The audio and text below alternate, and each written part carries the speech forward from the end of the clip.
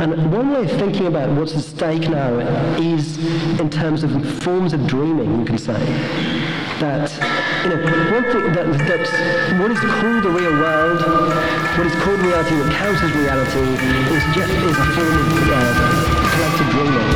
How do we form relations that are the antithesis to relations that we experience as a result of this history that is fundamentally different, constructed mutual respect for our risk?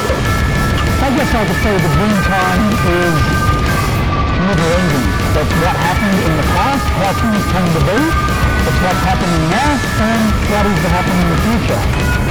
This is a continuing politics of taking. So it really doesn't matter. Each generation of white people are responsible. They're responsible for your time that you're here to do what you can. And then you mentor and hand off to the next generation. It's their time, their future, and we're there to support. And they gave me an excellent argument to use the term Indian. They said in this way, our name is at least a tribute to white man's stupidity, Yeah, Ho Chi Minh's a really interesting figure. I just decided to throw on the recording. Yeah, he helped defeat the U.S. in Vietnam, and he's very anti-colonial, so I think... It would win the largest empire in the world or a bunch of Vietnamese farmers. Yeah, and plus, I just like I was reading the introduction. I'm like, it's like, you know what? I think I'm gonna like this dude because he was a peasant. Yeah, he was a peasant who just and that's not the traditional because Marx talked about the unique revolutionary potential of the urban proletariat, but the characteristics of Eastern communism have kind of those are the remaining communist at least nominally communist states, right? You got China, Vietnam, Laos, and North Korea, whereas the Eurasian one's kind of sorry. It's funny. Everyone talks about how bad China is, but I think China's doing pretty good for themselves.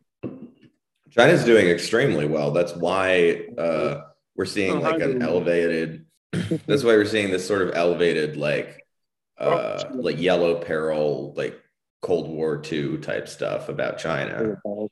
Yeah, because to me, I got a roommate, Snow's sister. They always watching Chinese, Korean stuff on television and entertainment. Oh yeah, well, Korean stuff has become. Really, what I'd be interested is because I don't watch a ton of I watched Squid Game because everybody else did, just so I had something to I haven't watched Squid Game. Oh, you didn't? It's pretty good. I enjoyed it a lot.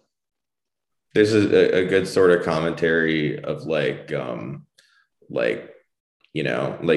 a North Korean character, and after they go through this rigorous disaster capitalism dystopia type thing.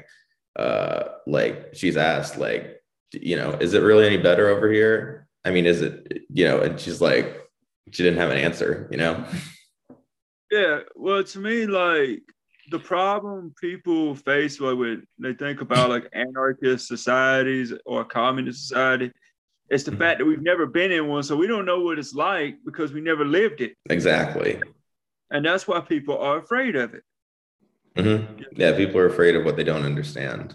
Yeah, they're afraid of something they haven't experienced yet. They're only being told lies through the television screen, communism, dictatorship, communism, no freedom, communism this, communism that, And to me, it's all propaganda, enforced by the colonial invaders, the ones that are for capitalism, for the exploitation of the land and these class divisions that keep us divided and keep the poor and the middle, anyone that's at the bottom from elevating, anyone in the middle from elevating higher, Mm-hmm. And because in communism, those classes don't exist. Everyone is equal in that way. And if anyone's poor, it's because of their own themselves. You know what I mean? It's not because, oh, the government made me poor. No, it's because you didn't want to do anything.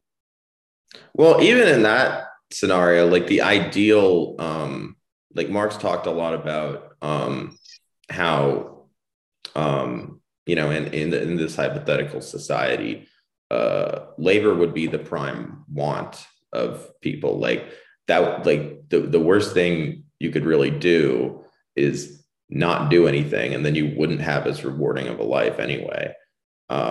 Which is, I mean, something I'm kind of struggling with. I am working, but like, would I do delivery like as you know, in a communist society? Probably not. I would probably continue to pursue my passions in art and comedy and, you know, music to some extent. Matt, you'd probably be that teacher teaching kids how to find their creativity. Yeah. I don't know. I guess I could see myself as an art teacher. An art teacher, or like something in the arts to where, okay, I do, you know what I mean? In the daytime, I'm teaching kids and helping artists find their talent, their skill. Like if they want to pursue the arts, okay, well, what is your talent? And, you know, you're helping them find that with like your group of friends who specialize in one art or another. You know what I mean? Like, for example, if it was me, you, and Andre would probably be the art department. Yeah. Well, I didn't even go to art school. I probably would have like less shame. I mean, I wasn't like ashamed of it. I just you know, it didn't seem like a plausible future for me. I think for me, whereas, you know, I would go for it if you know, if there's not the risk that occurs, you know, in a communist society. What are the risks?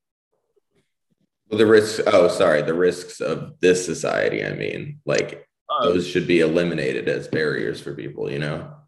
Yeah, and I hate the whole concept of like, I remember when they were defunding the arts and all this and that, they were talking about that. And I hate the idea of it, because to me, you're just creating a bigger issue to come where people can't express themselves because they don't have no outlets. You know what I mean? It's like saying, well, okay, your art is meaningless, your drawings are meaningless, your music's meaningless.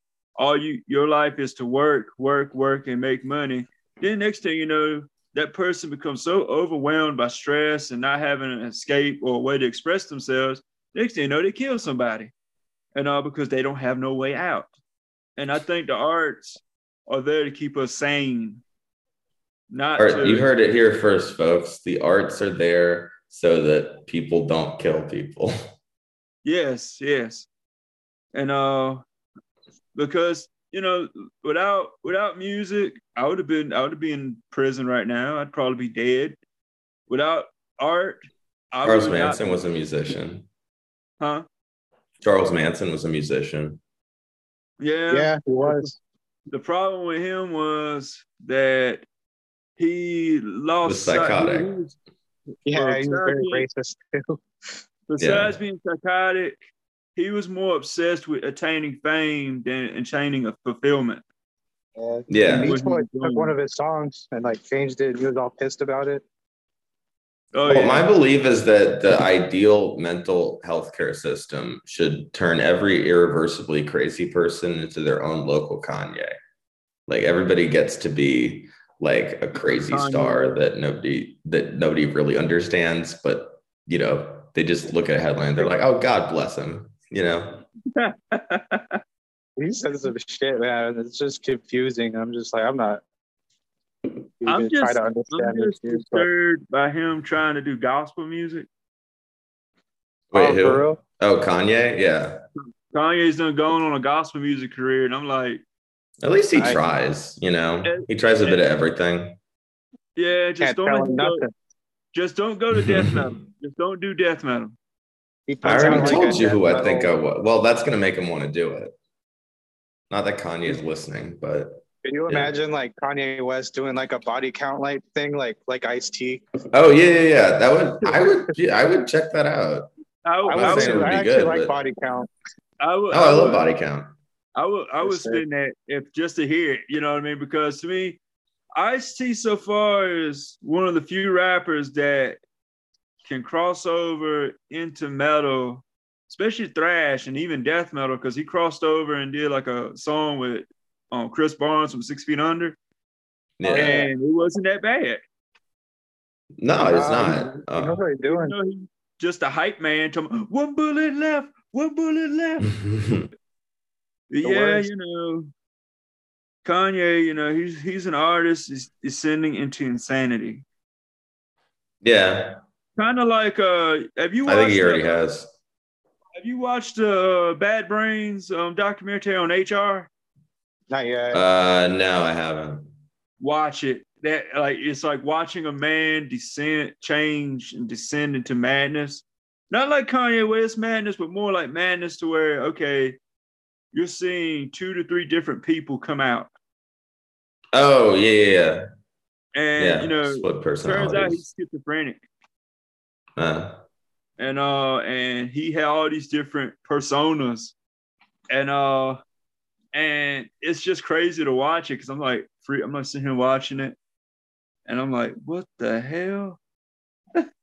This guy's losing his mind. You know what I mean? Yeah. And it's a good movie, but it's also a movie where you want, you kind of find yourself kind of scratching your head at the end of like what happened? You know what I mean? He's okay now thanks to his wife, because his wife made him get help for his schizophrenia. Yeah. But over here switching personas. One day he's the British man, the next day he's the guru, next day he's himself, and the next day he's another person.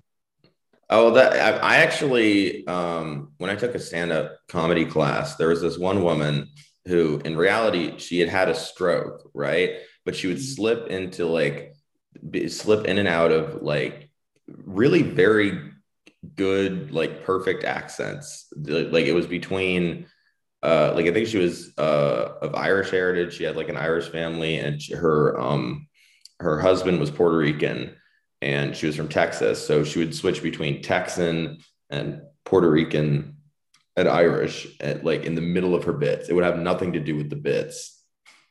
It was fucking fascinating. I bet it was. You know what? I just realized something.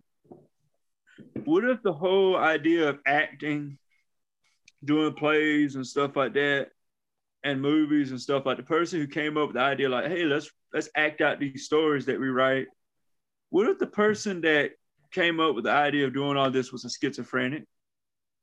I could see maybe that was, well, because schizophrenic people have always existed. They just weren't like diagnosed and, categorized that way. So, I mean, yeah, like that's one hell of a idea, but I see what you're saying, Yeah, because sometimes sorry to cut you off, but sometimes they say like genius goes hand in hand with a little bit of insanity, diagnosed or undiagnosed, Yeah, I think so.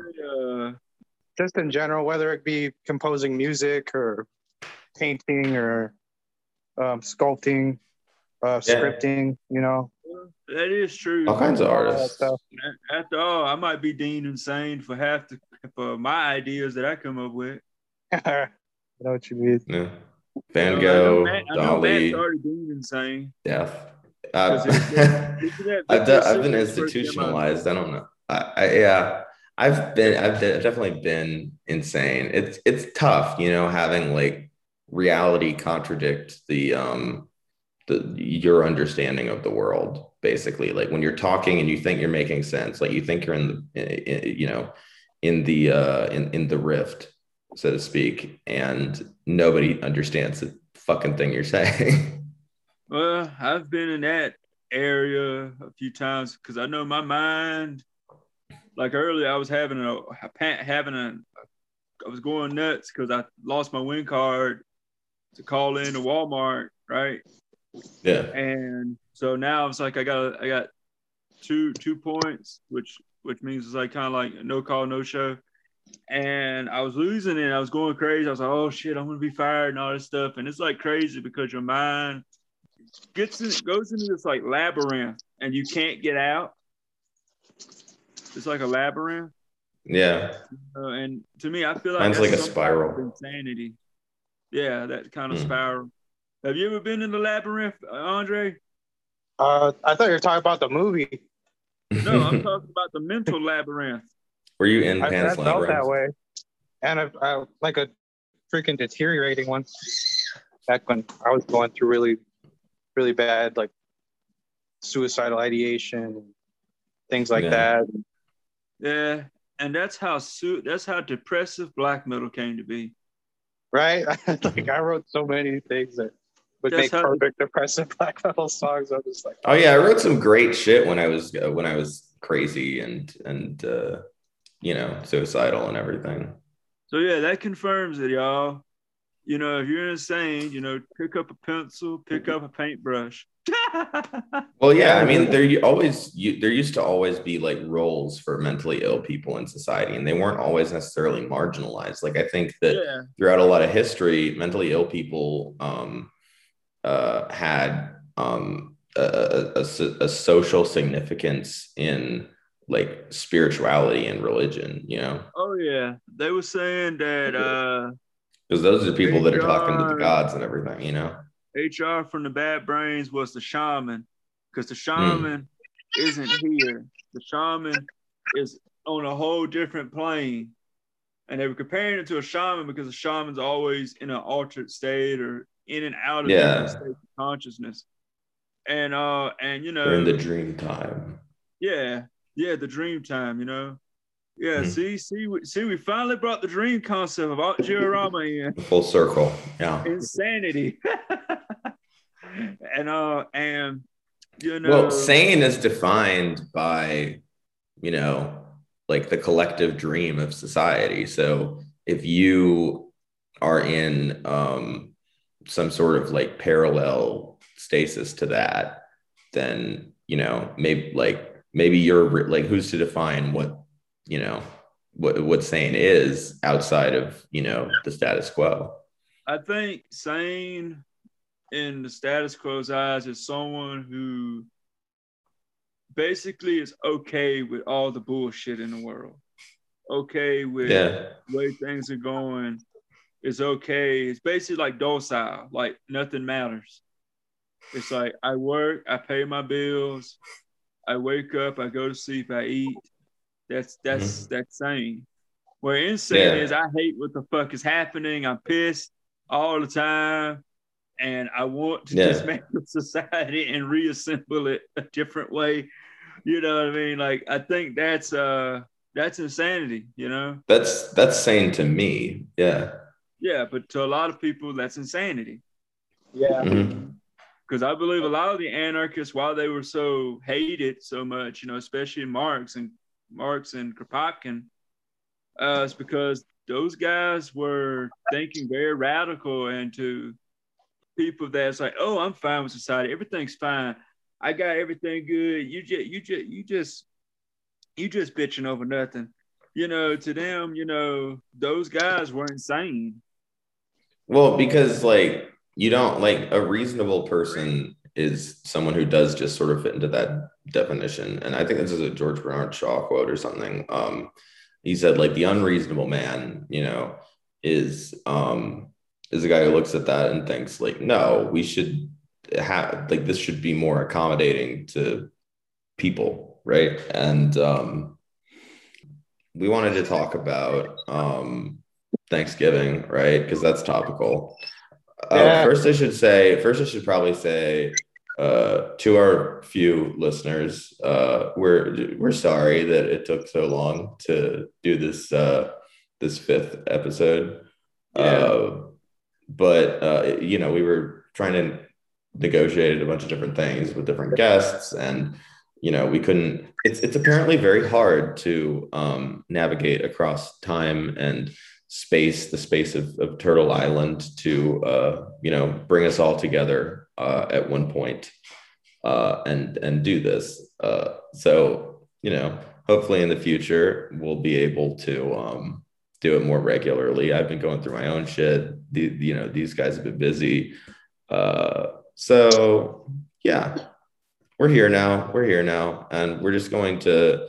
This one is not one of the ones I've scripted or had any kind of have any kind of game plan for. We're just gonna kind of go off about what we think Thanksgiving symbolizes and what it means, and the history of it. Jamie, you want to start?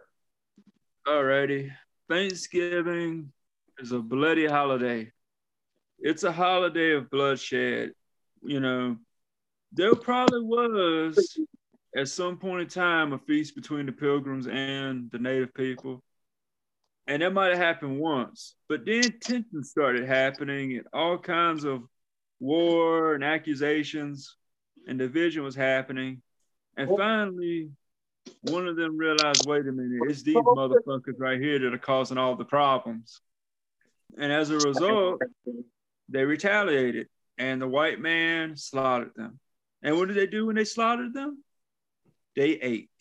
They sat around the table with their heads on sticks, eating and saying, I heard the tribe down. I read that after the massacre in 1637 that they actually fasted. They didn't eat anything. Yeah, they didn't actually even eat. So everyone's got it wrong. There was still a Thanksgiving commemorating a massacre of 300 indigenous people or somewhere around there. But I know the first initial one that they always talk about that they whitewash, especially is I think it was the 1620s where there was no feast really either. There was, but it was really just the so-called pilgrims eating. And there was a very mutual suspicion of each other. It was very tense and very it was just after the Wampanoag had literally had their ancestors' graves robbed by settlers. And they even settled on a piece of land where Squanto's tribe, his name's actually Tisquantum, where his tribe used to live, but they all died of disease, and he was sold into slavery, and he made his way all the way back from Europe to there to find out that all his loved ones, everyone he ever knew, had succumbed to diseases. I can imagine him crying. Yeah, me too. Like that. Can't imagine. Come home and all your family's gone, and you're just like, Did he escape on a boat? Yeah, he took a boat back, I believe. So did he just steal a boat and just okay, Creator guide me? Oh, that would make him even cooler. See if he's a pirate. There's the movie about him, Squanto Warrior's Tale or something. I watched that with my grandpa when I was little, and it seemed pretty accurate from the history I've learned, but I haven't rewatched it since I was a kid. Yeah, I know. My uncle Jason, he's a Choctaw. He was telling me that Thanksgiving was basically just a celebration of bloodshed, and that that's exactly what it is. They would kill people every Thanksgiving, and it got out of hand to the point where Abraham Lincoln apparently had to intervene and say, okay, we got to stop. Y'all got to stop this. This is too much. We can only do, and let's have this be one day instead of every day. No. And I read he officially made it a holiday and during the Civil War after the Gettysburg battle. Yeah. And and he was hanging Native people too, so it's kind of ironic. Yeah, that's what he was saying. That's what my uncle told me. And I hate I remember when I was a kid, I used to be like, oh, Abraham Lincoln was a wonderful president because he freed the slaves. And I thought, okay, I thought it applied to all colored people. You know what I mean? Mm-hmm. Then you hear about Dakota 38, but then you're like, fuck Abraham Lincoln. Mm-hmm. You know, because I remember watching and hearing about the Dakota 38. It was like a documentary, and they were doing like a march to the site of the hanging. Mm-hmm. And I think there's even like a video clip of the hanging floating around somewhere. And I was disturbed by it. Well, yeah, of course. Disturbed by it, you know, because to me, I'm like, what did they do? You know, like, why did Abraham Lincoln do this? I'm like, you know, because to me, you tell a black man Abraham Lincoln was a piece of shit, they might get mad at you, you know, because he freed them from the slaves. He freed them from slavery, you know. And it's like someone talking bad about Martin Luther King, except Martin Luther King didn't have bloodshed on his hand. Right. So you're saying like when Abraham Lincoln declared Thanksgiving, it was kind of like, okay, let's get together around the one thing that we all agree on is killing Indians, right? Yeah. Because they even had Buffalo Soldiers take part in the extermination of indigenous peoples. That's what the Bob Marley song is about, Buffalo Soldier. You read the lyrics. Oh, really? Huh. Oh, really? Yeah. And here I thought all Bob Marley sung about was love and Jesus. And weed and yeah. But I don't know, they more in reggae, they more so talk about Jah and Celeste. Yeah. They have Jesus too. It's he's Rasta. Yeah, he's Rasta, he's not Christian. It's closer to like Judaism and like Pan-Africanism than like just that's Christianity. What Rastafarianism from. Yeah. I know the Rastafarians were talked about in that HR documentary. Yeah, because Bad Brains were Jamaican. They were also Rasta. Yeah, they do. They have really good reggae songs too. Yeah. I never like Leaving Babylon, really good song. I never listened to them heavily enough to, you know, say that I'm a reggae fan, but I respect it, Don. Yeah, I love reggae, man. I've even heard some like native reggae bands that a lot of natives love reggae. Cool. I know Snow was telling me one of her friends used to be into heavy metal, now they're into reggae. So I was like, okay. I mean, I like both. I mean, I'm okay with reggae. It's just I haven't heard enough of it to say that I'm a fan.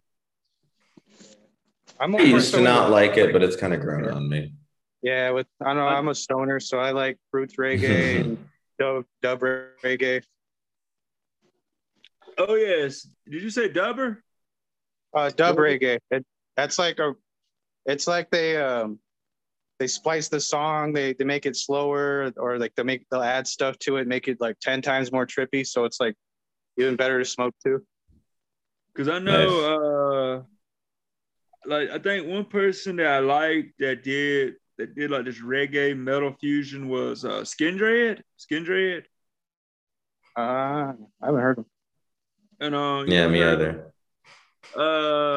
Anyway, he the singer of that band was blending metal, like hard rock, heavy metal, with reggae and some. Have you ever heard of Dub War? No. Okay, daggone. I thought he was well known. But anyway, he was big in probably the late 2010s, because I don't know where he is now. But anyway, he was singing and he do some reggae vocals, you know what I mean? And I liked it, you know what I mean? I liked it, liked the blend of it. And I know some country singers, believe it or not, have messed around with a little bit of reggae. I know Zach Brown Band was an example of they attempted to do some reggae, but I don't think I couldn't digest it. I think it was Eric Clapton who tried to cover I Shot the Sheriff. Yeah. Yeah. That's okay. I like the original. It was kind of ironic because Eric Clapton's like a pretty big racist. Yep. Yeah, he's an asshole. And then Rihanna did some reggae, right? Didn't Rihanna do reggae? Yeah. Well, Rihanna can't. I mean, she's Barbadian. Yeah, no, she's same thing, West Indian. I shouldn't say same thing. That's probably offensive. From the Caribbean. Yeah. Okay. Yeah. I didn't know. And then the singer from Ginger, was doing some reggae-like stuff in some of her songs, and because I've noticed the sound, because I pay attention to that sound, that very tropical sound, tropical kind of like. Yeah, of course, ska came out of reggae. I thought ska was first and then reggae. Oh no, you're right. Ska. I guess I'm thinking of like modern ska. They had ska like started really big in like the 50s, 60s in Jamaica. Yeah. Yeah, you're right. Anyway, that's enough of our reggae conversation. Yeah, we're supposed to talk about how fucking horrible Thanksgiving is. Yeah, Thanksgiving. If you guys don't know, to indigenous people, it's a day of mourning. There are many of us that do celebrate it, because a lot of us don't really know or understand why it's hated, because a lot of people, we grow up with us that it's a day of gratitude. Let's give thanks for everything, be grateful for everything that we have. And me, I'm just kind of like, why don't you be thankful for what you got every day? Instead of, why does it have to be a holiday to be thankful, Right. And, I was at work and I was telling Tom, how I felt about Thanksgiving, how I didn't like Thanksgiving because it was a genocidal holiday and about how it affected my people. And he was like, no. That's not what Thanksgiving about. People commercialize the genocide too much. And I'm like, wait a minute now. Genocide's never been commercialized. Yeah, it's kind of hard to sell like Happy Genocide Day turkeys and whatnot. Yeah, instead they whitewash it. Yeah, like to me, what's been sold for the last few hundred years was get together, bring your family and friends together, eat around the table, cut the turkey, pass it around, have a good time, and enjoy with your family for no apparent reason. No. Well, Thanksgiving is like, it pacifies the history of colonialism. It makes it seem as though there was a time when the interactions were peaceful, and really like the initial act of colonialism is inherently violent. It makes it seem more like Greenland. Like, I don't think there was really a genocide in Greenland, but I mean, that's just an example. But no, you're right. It was, I think Washington first declared a Thanksgiving, but it wasn't a national holiday until Lincoln. And then the myth of the, having to do with the Pilgrims' interaction with the indigenous people is very, like, kind of came along later. It kind of picked up as a story to teach like school children. Yeah, and I feel like, because we call it Thanks-taking, because, and I guess when you hear the word Thanks-taking, first thing I think about is, okay, they're in the way, kill them all so we can like possess the land. Mm-hmm. That's what I hear, you know what I mean? And to me, I guess that's what comes to mind when he told me, oh yeah, Thanksgiving, it was so much bloodshed and all that. And I'm like, okay, so basically as they were expanding, they were killing people. You know what I mean? Yeah. As they were like migrating and taking over different territories, they were killing the original inhabitants. Kind of like that whole biblical story that I reference when I tell people, genocide was actually justified by the Bible. Yeah. And that's probably what the colonizers used to justify genocide. Yeah, definitely. The whole situation. That's where they started a lot of myths.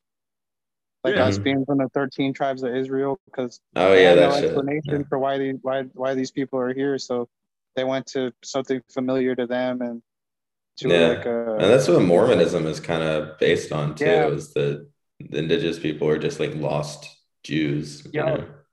I had missionaries trying to tell me that like the ruins in Mexico are like and like the the pyramids Mormons, and like a testimony of like my ancestors, and I was just like, you're so full of shit. Oh, I've seen some crazy shit. Like there was a guy. Oh yeah, no, I saw some footage of this guy having like a mental, like a schizophrenic episode. And what sucks that like it was on like body cam footage from cops, which really shouldn't be the first end of dealing with mental illness. But that happens for a lot of people. It's like somebody's claiming like that the Mississippi River is actually the Nile River. And this whole thing is just Africa. So it's bringing like, it's using like a lot of this stuff is like using an old world lens to kind of understand, the quote unquote new world. And to me, like the whole old world, like, trying to understand everything, mentality is outdated, because you can't really use the Pangea mindset anymore, because I don't think any of the humans from that time were alive then. Like, I believe. Yeah, the Pangea is a historian. Okay, I get look, I have a Pangea tattoo, so I understand the idea of Pangea representing, unity. But yeah, no, it's more just like a geological estimate. It's a scientific estimate, but it's an estimate of how the continents used to look based on matching geological formations and migration patterns. And yeah, Pangea didn't, like, humans as Homo sapiens as we think of them today weren't really around like during ancient, Pangea. Like ancient, like, yeah, this is a long ass time ago. This is way like 3 million years old. Yeah, that's what I'm saying. So when people do go into a psychotic breaks, I'm like, well, you weren't around during that time, and none of us were around. Our type of human wasn't around. Maybe like or dinosaurs, like pre-humans were around. Yeah, but like I said, psychosis, it all makes sense to you. Like you feel like the pieces are, that's kind of what happens when you take a lot of LSD, which I have done, is that the pattern seeking part of your brain is going to find a way to make something make sense, when in reality we have a very imperfect kind of qualia. The Wampanoags had met and interacted with Europeans over a century before the Pilgrims, and I thought it was interesting. And I already don't think of like I don't think of American history in terms of the Pilgrims. I think that what sprang into like quote unquote like American culture. I mean, we get a narrative about like the Pilgrims first, and then like Enlightenment era, a sort of like thought from the ruling class, but really like a bulk of the people that actually ended up settling in the Americas were working class or lower, and just it's similar to like Australia. Like there were convicts, there were mentally ill people, there were like a bunch of people that were just like the dregs of Britain. Yeah, shipped off. It was like a big penal colony of like people they didn't want. Yeah. I was reading part of another article about Thanksgiving, and like how like they really weren't fleeing religious persecution. They were free to practice their religion in Holland. But they were scared of they were scared of their kids becoming Dutch. Yeah. No kid of mine would be a bloody Dutchman. It's horrible. Papa, I have the wooden shoes. Right.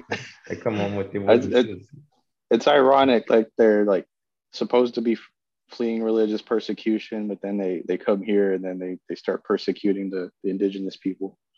Yeah, they have they want freedom to persecute, if anything, and so a lot of the natives, including Squanto and Epinal and Samoset, they already spoke English just from previous like trading encounters, and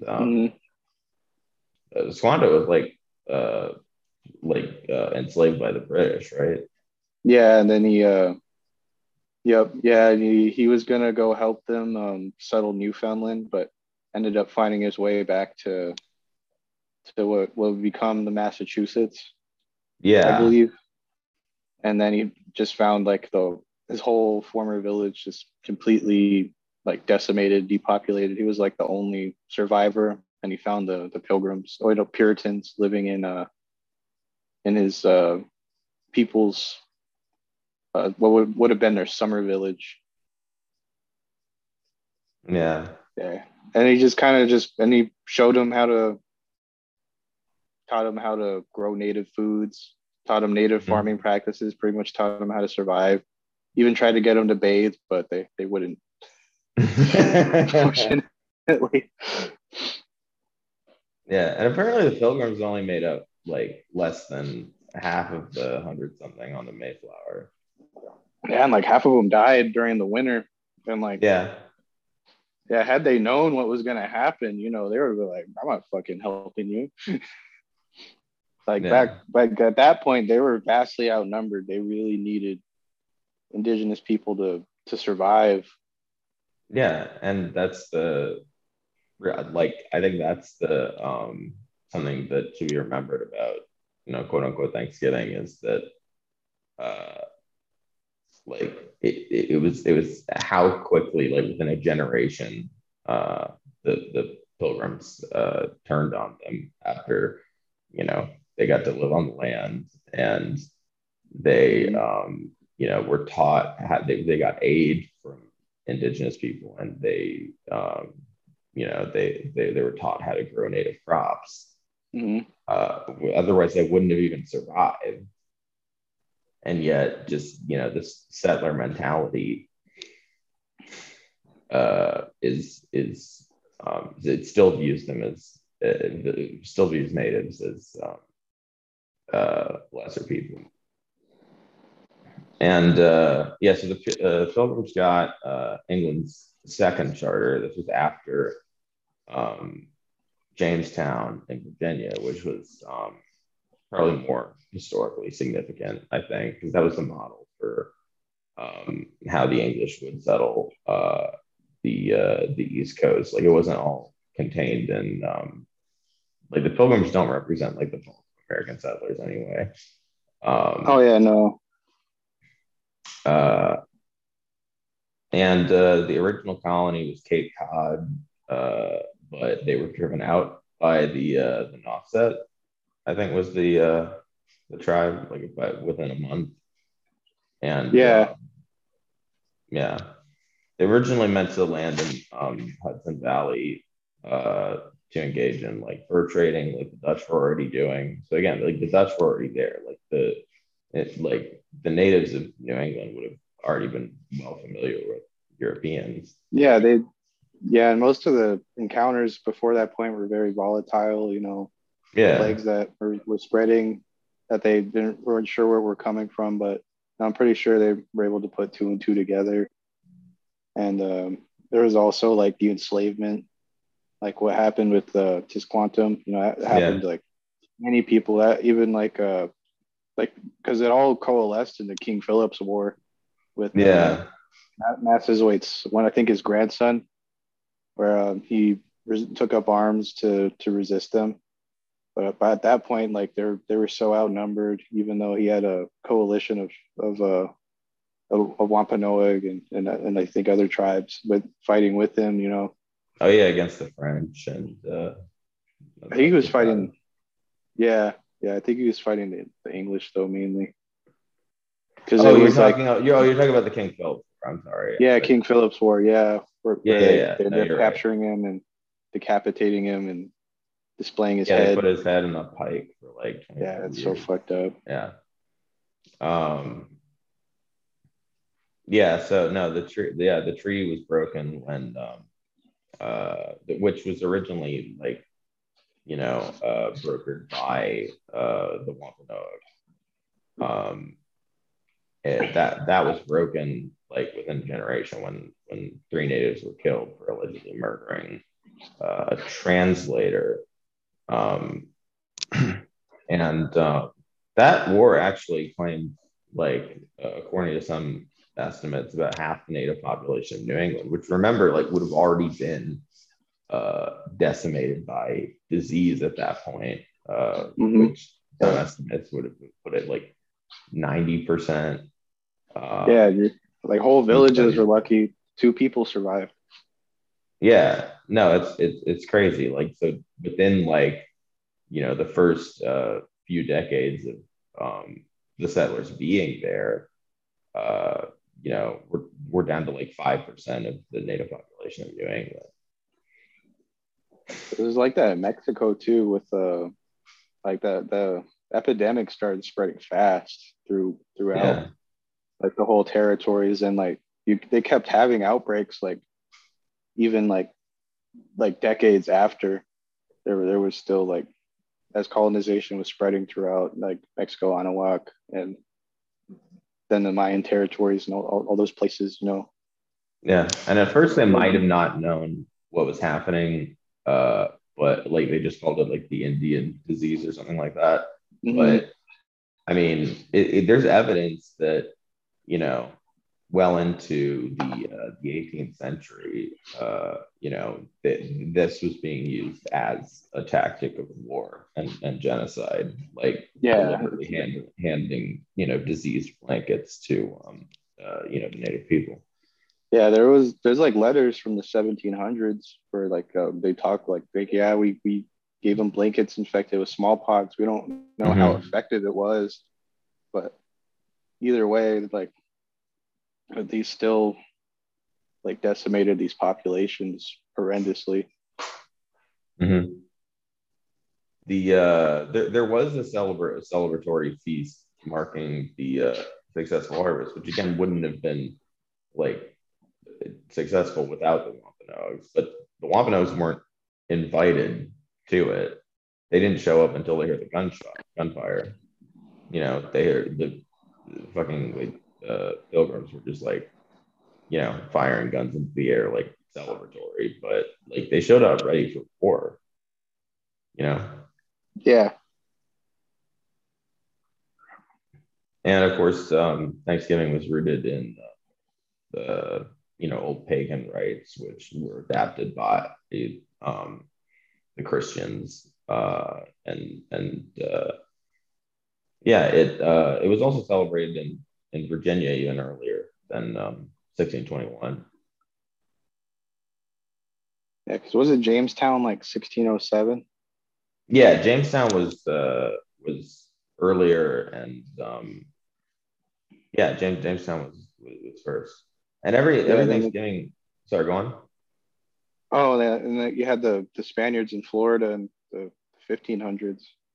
Yeah, you had the Dutch, you had the Spanish, you had the French, all of this before like the Pilgrim settlement. Which, I mean, tying that to American history, like the history of the United States, has always been weird to me.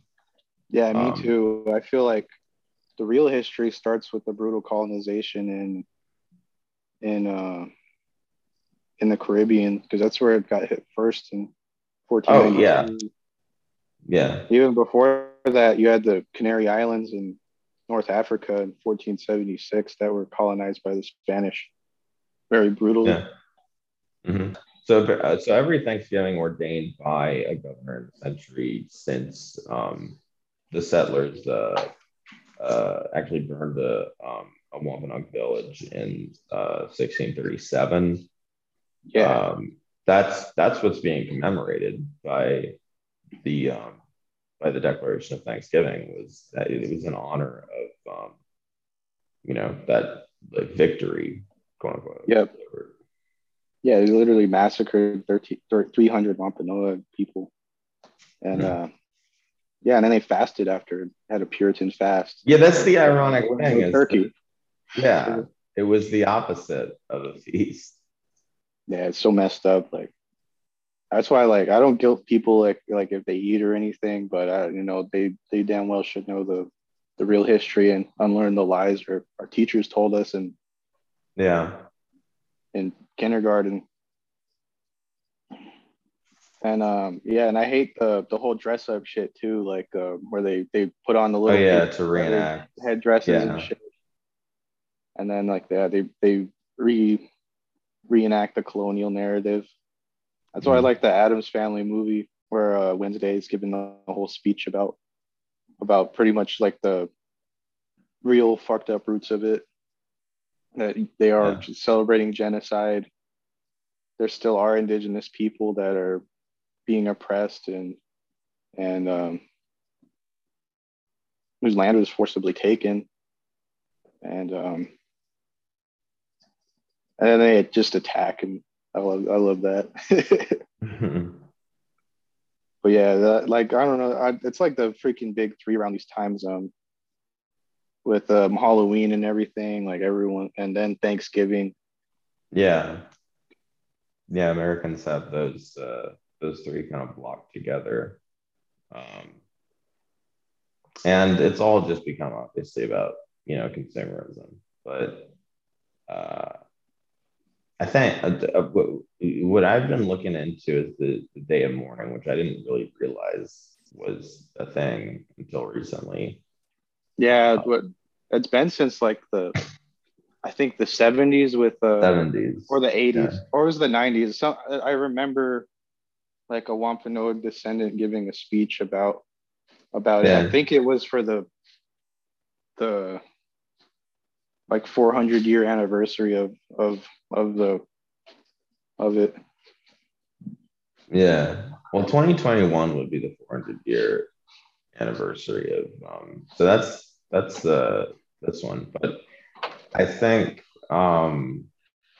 he was actually like uninvited for that speech from the actual like Massachusetts feast after he gave that speech, and then they started doing this day of mourning outside of Plymouth Rock. I'm glad they're doing that. Yeah, and they have a lot of them have like Native American Heritage Day, although like the whole month. The whole month, yeah, that's true. There's a transforming narrative about Thanksgiving, I think. Yeah, and it's refreshing that the truth's getting out there. Yeah. What sort of stuff do you make on Thanksgiving? I usually do the mashed potatoes because that's simple, and I'm not like it's not that I can't cook, it's that I like my creativity doesn't really extend into the kitchen. You know what I mean? Like I don't get ideas to do things. I like cooking. I mean, I like learning new recipes. I like learning incorporating indigenous foods too into like my diet, because I'm big on the foodways and decolonizing diet, growing our own garden, becoming self-sufficient, reconnecting with the earth. But I definitely like the idea of that. Yeah, I really make good huevos rancheros. That's one of my. I love that. That's one of my go-tos. Yeah, everyone loves it. It's all about the ranchero sauce. You make that good, the rest is just easy. Yeah, we've just been doing basic stuff lately. My sister's been sick. Been in the hospital with fever. Oh shit! Trying to break. Yeah, she got a stomach bug. So. Damn. Just trying to get her better. Right. Yeah. Make chorizo sauce. Yeah, I love chorizo con huevo a lot. Yeah. I fuck with that. There's a lot of stuff you can do with it. You like fry some potatoes, then add some onions and like bell peppers, saute that shit, and freaking then you add the chorizo, cook that up, add the eggs, you put some cheese on top. Eat it with some tortillas or tlaxcali, and now what? It's so good. But yeah, that's one of my go-tos for breakfast too. A lot of eggs. You can do so much with it. So tell me more about decolonizing diet. Well, a lot of it, I feel like a lot of it, is like learning the you learn the names of the plants, you learn like the traditional knowledge associated with a lot of them, right? And like a lot of it's like just reconnecting with that, and like reestablishing that relationship, especially if it's one that's been severed, like with us, like when the Spaniards came, they prohibited like using amaranth because we'd use it in like a lot of our ceremonies. Now it's huahuatli, and it would like make like dough effigies of like huitzilopochtli with it during certain festivals, and like the Spaniards saw that and were like, yeah, you can't grow that anymore, and a lot of them like went extinct almost, and now, and it's a really healthy food. It's a superfood. Like it's like you can make tortillas with it too. You can make dough with it. There's a lot you can do with amaranth, and it's really, really good food. And it looks very beautiful when you grow it. I have 3 different types. I got orange, red, and yellow huahuatli that I want to plant and start growing and harvest the dough, make dough effigies like my ancestors, things like that. I never really tried gardening. I want to, like, especially like Three Sisters, like traditional, like native practices. Mm-hmm. Yeah. And the Three Sisters are corn, and then what else? Corn, beans, squash. Three Sisters. Corn, beans, and squash. I like 2 of those, and not as much as the squash guy. I love squash, bro. It's so like have you had it like in stew? Yeah, no, it's not bad in stew. I guess I mean like squash like by itself. Yeah. I mean, yeah, it's like a lot of times I'll mix it with like beef or something or corn. Sometimes both, and it turns out really good, especially if you like cut it up, fry it. Yeah. Yeah, I like yellow, green, both good. There's a lot of good books about native foodways. I still need to read some of them. Like I like Braiding Sweetgrass is a really good one about like how I think she's an ethnobotanist. Like she was studied because she learned from like being a kid growing up around like traditional foods and such like that. But then like she went to college and learned like the Western way of seeing like botany and stuff, and she wanted to choose the whole book's about like how like indigenous wisdom can go and knowledge of traditional plants. Because of course they've been there way longer. Their cultures would know the crops of the land. There's another book I'm reading. It was written by The Unlikely Peace at Cuchumac Creek. The Parallel Lives of People as Plants, Keeping the Seeds Alive by Martin Pretschel. Like he moved to El Salvador, and like lived in a traditional like Mayan village, and like met a wife, had kids there, but then like the Civil War happened, or I think it was Guatemala. I don't think it was El Salvador, but yeah, they had to end up fleeing the genocide and Civil War that broke out there, and went back to, because I believe he was from one of the pueblos in New Mexico. But yeah, that's a really profound book. Yeah, I have quite a few other ones that I got. Some of them are in my closet. I ran out of freaking book space on my desk. That's always good. I mean, yeah, I have way too many books. But you can never have too many. I have so many books that I want to read that I have. But you know, I'm kind of a slow reader. I like to take it all in.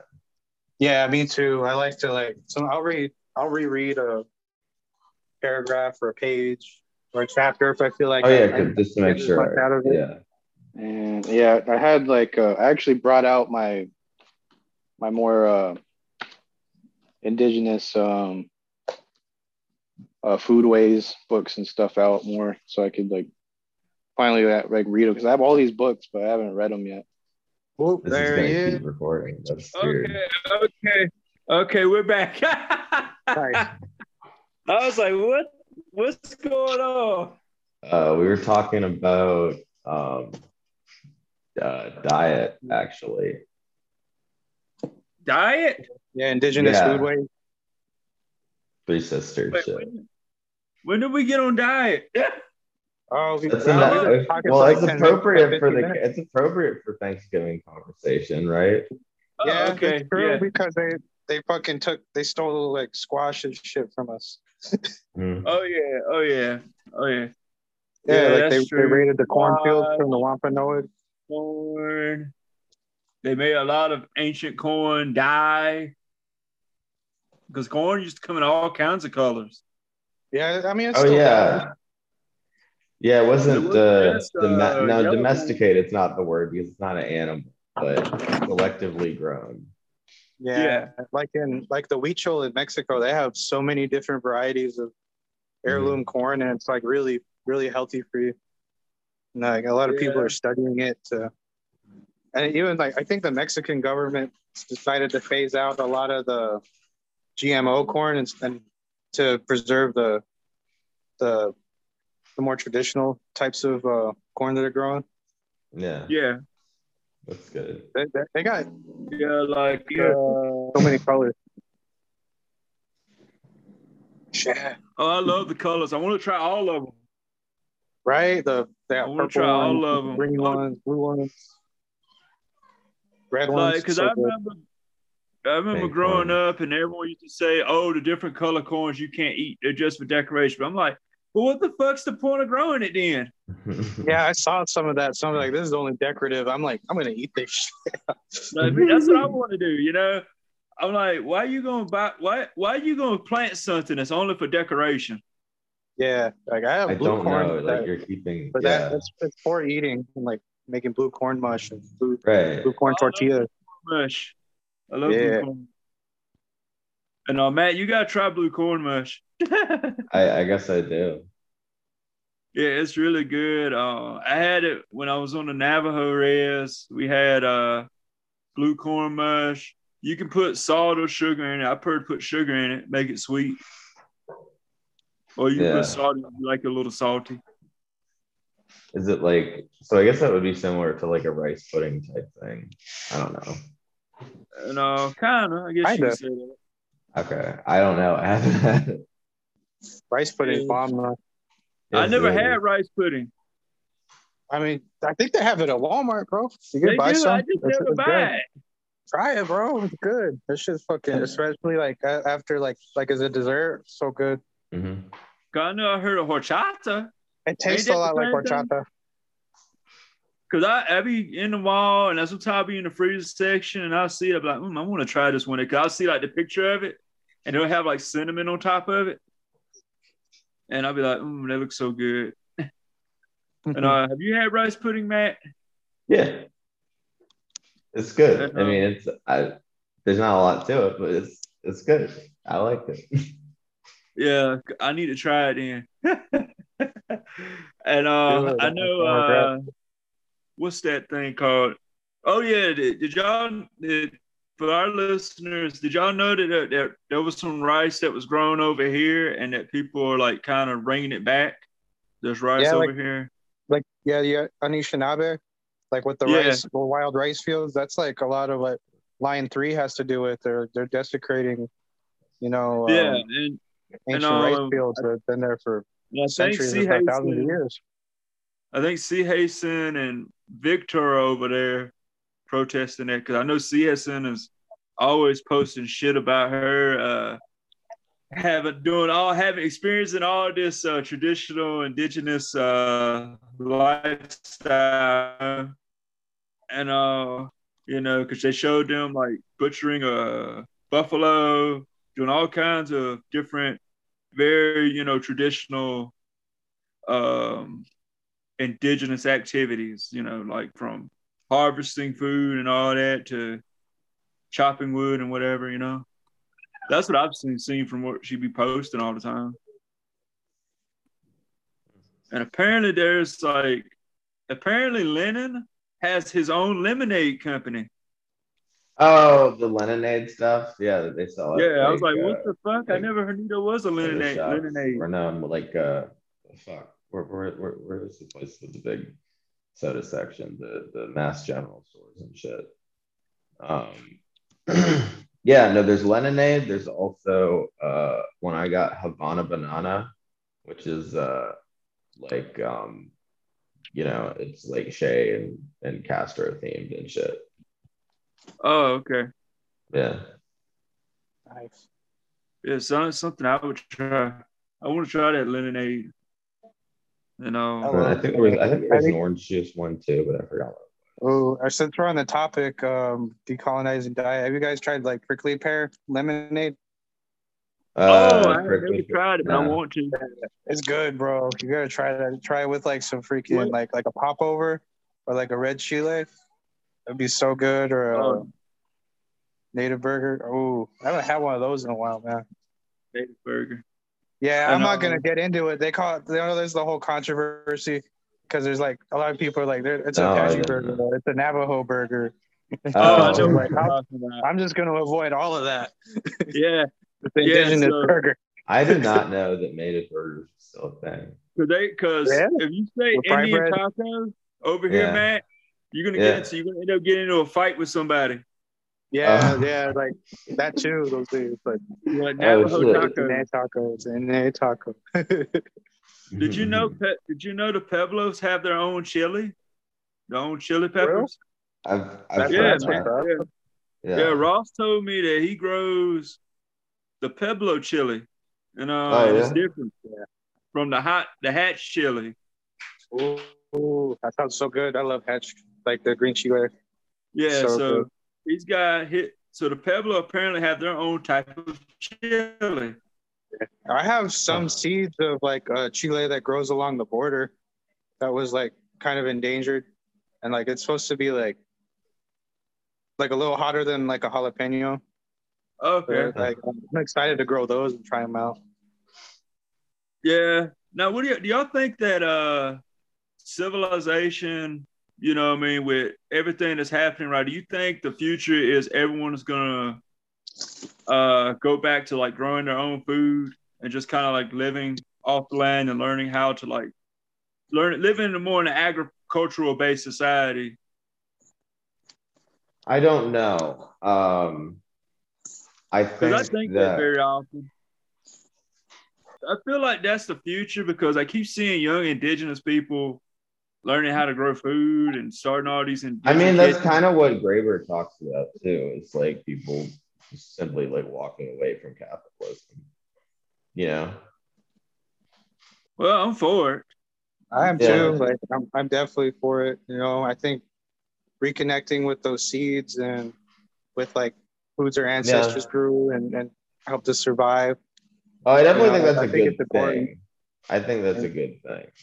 Yeah, because I feel like the reason why like a lot of us don't care about the land because we don't really do anything to the land. We don't till the land.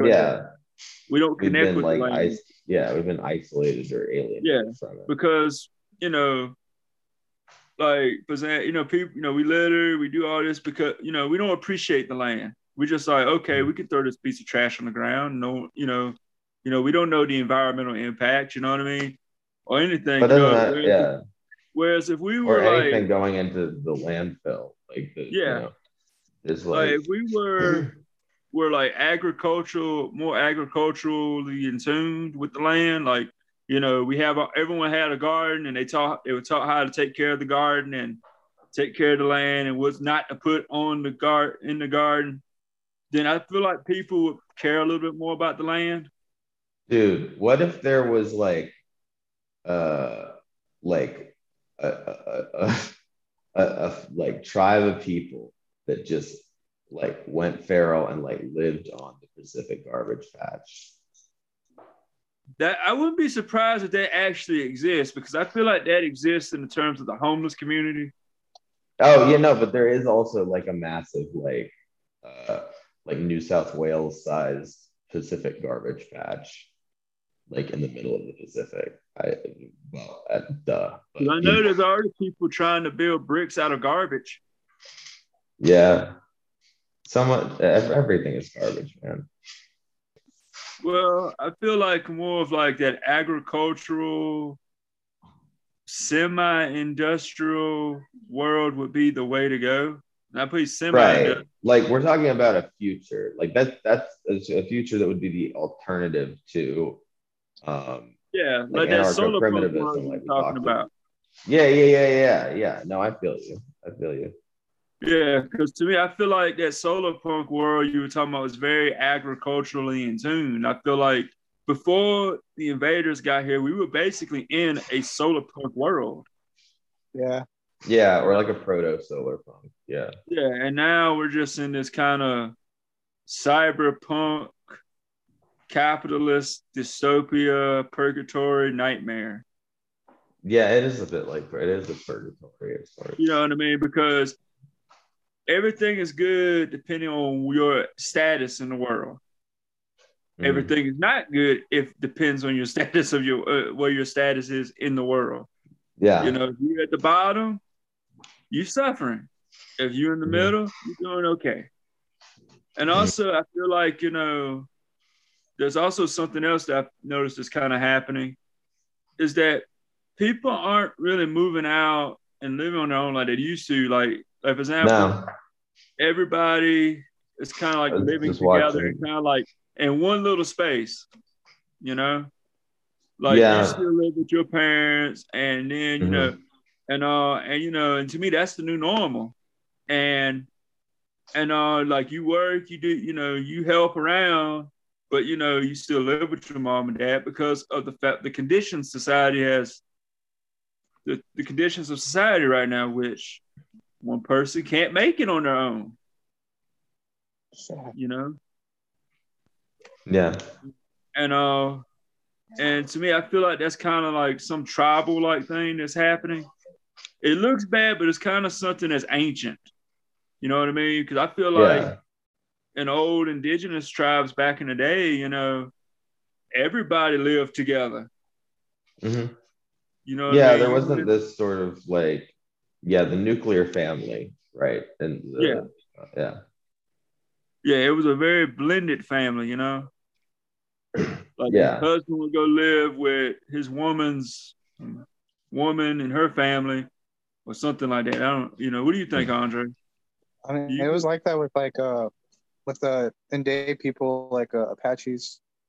They like the when a marriage would happen, the husband would go live with the wife and her family, and that would become like their gotaf, which just means like a family cluster.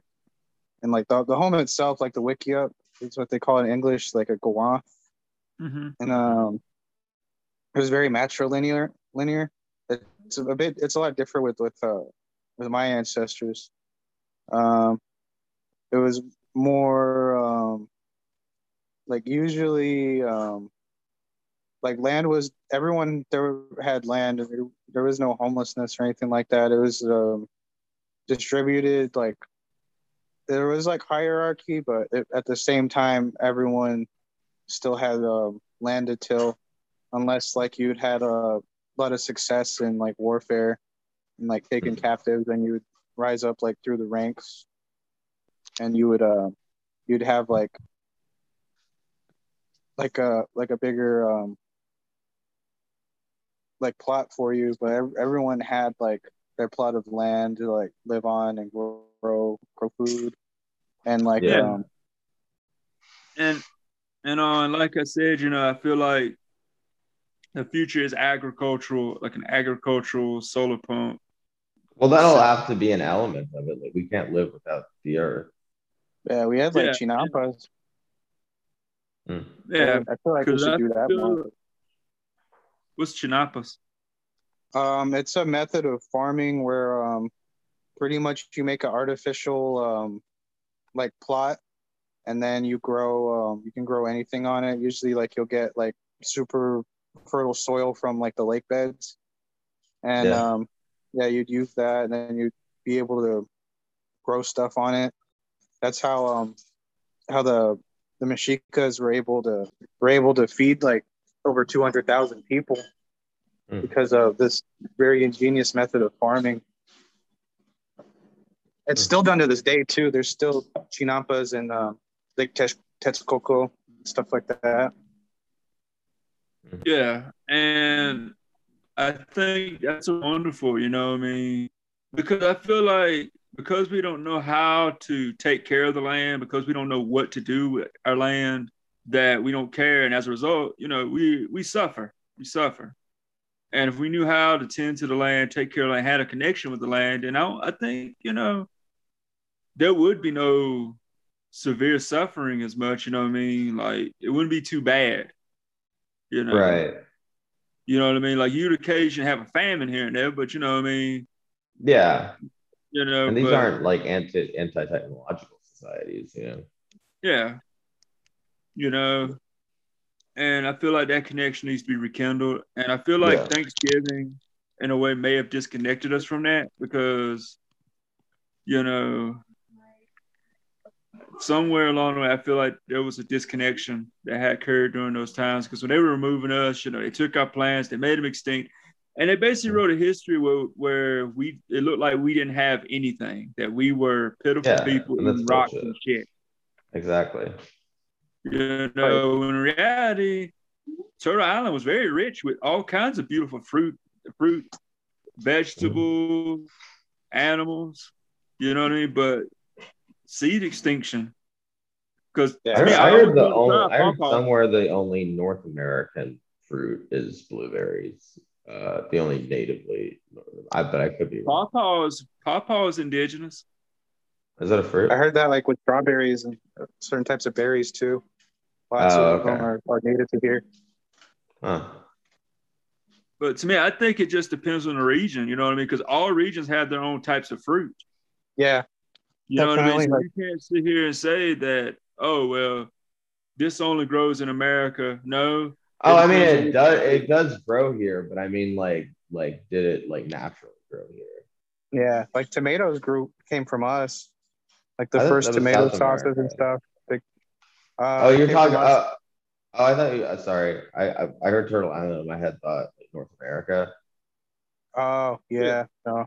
Like to me, I feel like there was a lot more vegetables and fruit growing than people think they are, and that the white man has been saying it so that way we don't look at as advanced as we appear.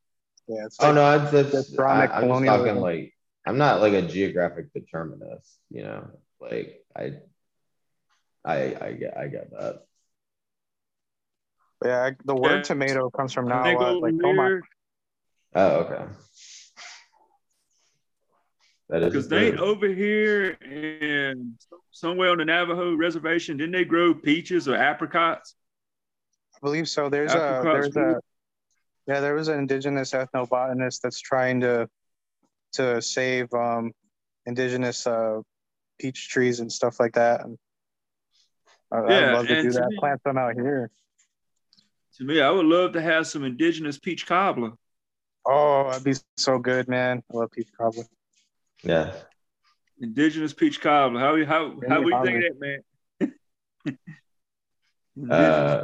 Does it taste like any other kind of peach cobbler? We don't know. We'll find out. We'll get you some. We'll eat one. Okay. We'll eat it. And because to me, I need to get a book on indigenous fruits and vegetables. Yeah, it'd be cool to do like a special on that. Be like, here is the pawpaw. It tastes like a banana and a custard, and it's in the pulp. You can, make some ice cream. Yeah, Braiding Sweetgrass is a good book for that. It really goes really in depth about the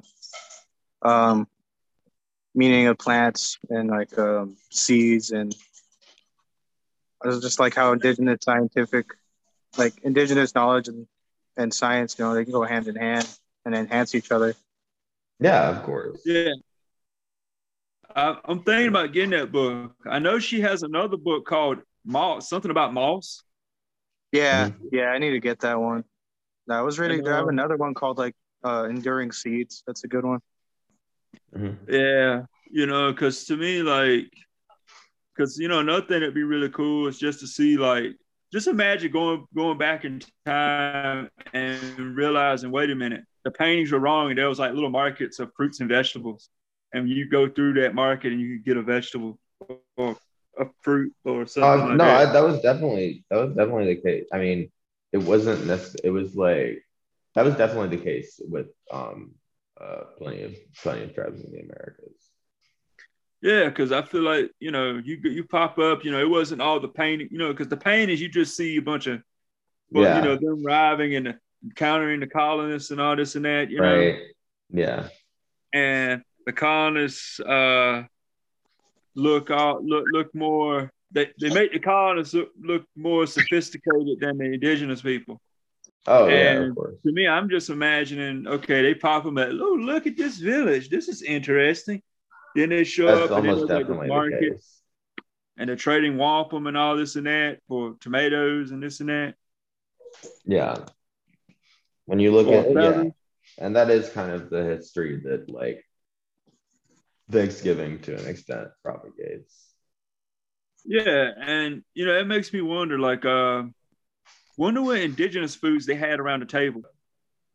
Are potatoes native to the Americas? Yeah, South America. Like, first place they came, and then went upwards through trade. Mm-hmm. And turkey's here, right? Yeah, turkey's here. Yeah, turkey's native. Yeah, even like we even have like a deity called like Chokchiwi Totolin, which is like means the jeweled fowl, who's one of the tail that's associated with the turkeys. Apparently it's a symbol of powerful sorcery, which is, you never look at a turkey and think that nowadays. It's interesting. I don't know, they're weird birds. They are, man. Kind of crooked looking things. Yeah, those wild turkeys in Holliston, Matt. There's wild turkeys. Yeah, no, I know. Yeah, I've seen them. I've drove down to my mama's house, and I've seen a turkey in the middle of the road, standing there. Yeah, crossing the road. Cause I know the colonists brought the chicken, didn't they? I think so. Yeah, they did. They brought the chicken and the pig. And then the turkey was here, and I guess they were like this. Well, that chicken ain't good enough. We need to kill that giant bird over there. Mm-hmm. And I just want to know how they baked that turkey. Did they use the wood oven? We'd make tamales with the meat sometimes. That's one way that turkey was prepared back in the pre-Columbian times. What, they just wrap the turkey in like corn husk? No, not the meat after you cook it. Hey, that would be delicious. Yeah. Like every Nawa home usually had a hearth in the middle, so that's where we'd be doing all the cooking and stuff, except for like ceremonies. Because they would make like ceremonial meals and use certain foods as offerings. Yeah, out of curiosity, like with food, ceremonial food offerings, right? How did you know the offering was taken? Sometimes it would be eaten after a certain point in the ceremony, and it would be like you're ingesting that food after it's blessed, and sometimes they still do that. Okay, because I used to think you just sit there and rot. I mean, even that way too, because we have like a goddess that's called the Eater of Filth, Pasoteo. Like, I'm not sure, like, if like, I know like offerings of food are made to her, but yeah, sometimes it'd be burned too. It would just be burned during the ceremony, and that would be offered that way. I'm trying, yeah, that makes sense. You know what I want to know? There's this ritual in my head. I don't know if it's just a suit. Because, my people, we're Sioux people, right? Relatives to the Sioux. Right. And I'm wondering if this is where it's coming from, because like if I was a hunter, right? I would take a piece of the meat and burn it and give it back to the creator. That's like a thank you. Yeah. That's a thank you. I don't know, because I know I saw somewhere where someone would take the heart out of the animal and they put it in like the stove or the fire where the fire is burning and let it burn. And that was them giving the creator, or like giving the creator the animal, a part of the animal as a thank you. Wow. That's so I don't know how true that is. But to me, it made more sense. It does. Yeah, I thought about that too. Like what happened like with the food, especially in things where like they just kind of cut off and we don't have the full context, like historically. Yeah. Because, all we got little bits and pieces, fragments, Yeah. And, for me, like all my family, we hunt, but we never do that kind of ritual. I'm like, well, if I was a hunter, right, what would I do differently? And I've said, I'd probably bring that ritual back, take the heart out or something inside the animal and burn it, like burn it and give it back to creator, Yeah. And like with the animal, I would be, as I'm like, when I kill it upon first sight, as it's like taking his last breath, I would thank the animal for its sacrifice to feed me and my family and clothe me, whatever. And, to me, I feel like that's a good ethic to have. It's kind of like a ceremonial thing, Mm-hmm. I've seen that like with hunting deer, like you usually like you some tribes there's like ritual preparation before you go on a hunt, like with the Huichol. Actually, they call themselves Wixárika, I believe. That's Huichol is the colonial term more so. And yeah, and with the Yoeme, the Yaquis as they're known more popularly as, they would prepare, like do ceremonies before they'd hunt, and then like you'd ask permission like from the animal, and you use all of it too, the hide, the meat, everything. And like like I've heard lots of taboos like with like when it comes to the hunting, especially with the Apaches, like Ine people. Yeah. There's a lot, like you can't kill if there's a doe and she's pregnant, you're not supposed to hunt them, only the bucks. Mm-hmm. Yeah, I've heard that too, but yet for some odd reason these other people are like kill it anyway. Mm-hmm. Oh. And I feel like those people that do that are just cold-hearted killers. Yeah, they just do it for sport, and like they'll just take the head. They'll just leave the meat to rot, just like they would do with bison back in the day. They just take the hides and just leave everything. I remember being so sad. I was watching We Shall Remain, and they showed that. Oh yeah, no. They showed it, and then they showed like it would shoot the buffalo. The next thing you see them making the belt, and then they leave the meat to rot. And that was heartbreaking to me because I felt sorry for the animal, and I felt sorry for the pig. Yeah, I said that was a wasted sacrifice. It is, man, and it's just disrespectful to the animal. And they say like if you like you like leave meat behind or anything like that, it's gonna affect like the future of hunting. It's gonna be a lot harder because the animals won't come as freely to you. Yeah, and the whole bison situation in the Great Plains was a big reason, why they did the whole railroad thing, because the goal was, okay, well, if we kill all the hunting supplies, they can't survive. Kill them all through starvation. Yeah. And it's heartbreaking. It is. That's why I have mixed feelings on hunting. Like I like meat, but at the same time I don't like trophy hunting. I'm against trophy hunting. Mm-hmm. And I'm against crouching, because to me it's just wasted sacrifices. Yeah. You know what I mean? And then people talk about population control. I'm like, how would you feel if you were hunted? You know, that's what I think about. I think about that. How would you feel? That's always creepy. Yeah. How would you feel if you were hunted, stuff, and put in someone's house? Kind of a reactionary talking point, the whole like overpopulation thing, you know? Yeah, because to me, the human race populates more than the animals do now. Yeah, well, and the animals that we use are populated because of us too. Yeah, but I also feel like sometimes they become minorities, you know. And I'm like, you know, what if? Oh yeah, plenty of species. We're that's what I mean. It's like we are the population control for other animals. Yeah. Yeah. You know, because I remember I was working on a story called Cannibal.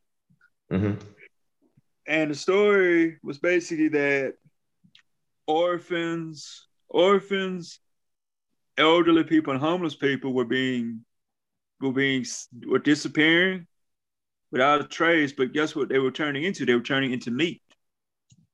They were being butchered, turned into meat. And the people. I guess that would mean there's the sacrifice wasn't wasted, I guess. Yeah, they became the sacrifice. And so basically just imagine you go into the grocery store and there's something that looks like hamburger, but it's not hamburger. Right. You know what I mean? Imagine that, you know? And how disturbing that would be. And then you go to the store and you get your girlfriend a purse, but it's not then you be like, your girlfriend's like, ooh, this is very different. This is very different leather. And then later on, you find out, oh wait, that's human flesh. Yeah. You know, I think about writing stories like that. I haven't finished that story because to me, I just want to write it and not have no like confrontation. I just want to like write it and be like, yeah, this could happen. Something to think about, you know? Yeah. So, you know what I mean? Yeah. Yeah, we talked about land, food, indigenous diet, Thanksgiving's bloody history. And I think we gave it enough to say, everyone, it's okay to eat, but remember this. It's okay to eat. It's okay to eat. Yeah. Remember the real That's the takeaway. You can literally eat. You can eat anything. No, you can't eat anything. Yeah, you can eat any day. But just remember this. Remember the sacrifices of those who died during that bloody holiday. And don't just sit here. Don't worry, genocide jokes are a key part our family tradition here. Yeah. So when you say Thanksgiving, just take a moment of silence to remember those that died before you dig into that turkey. Yeah. Remember, like, all the colonial narratives, the whitewashing of history, you know, it needs to end. You know, well, it's going to be, I mean, if you think about it, decolonization for settlers is quite literally unsettling, you know? That's what I describe it as. It's what it should feel like. And that's the experience, because it's even more than just decolonizing your mind, right? Like it's political. You're reprogramming your mind. Yes. That's really what decolonization is. There's also like a political project, mind, you know. Unlearning toxic habits that have been passed down in your family for generations. Right. Unlearning racism, all of these things that you used to think like. That's the starting point. Yeah.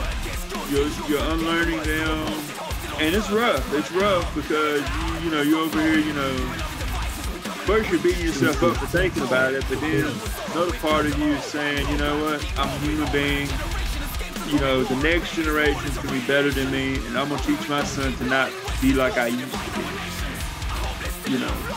It's a healing thing for us because we're gonna be the parents of the next generation. And when we have our children or whatever, we're going to teach them the decolonized views that we have learned, and teach them, create like a line where they don't have those toxic habits we used to have. Right, Andre? Right, that's what I'm gonna be teaching my daughter. She's gonna know the truth. Never gonna freaking let her freaking getting head filled with like lies about, especially about history that happened to us, you know. Yeah. Let me check my Insta, ooh, better check my Twitter too. Haven't selfied in days, people must think I am melting away. Life online is the best, everyone can find my flex. I cannot wait for what's next, yeah, just plug me into the net. When computers go down, pull your head from out of the cloud. A virus infiltrates your tower, you can't surf, there's a drought. We're draining Mother Earth's power, heading for meteor showers. Minutes feel like hours, whole forest landscapes devoured. You scream freezes and shatters, smoke and mirrors, leaders and cowards. For the DC, sweet leaf flowers, another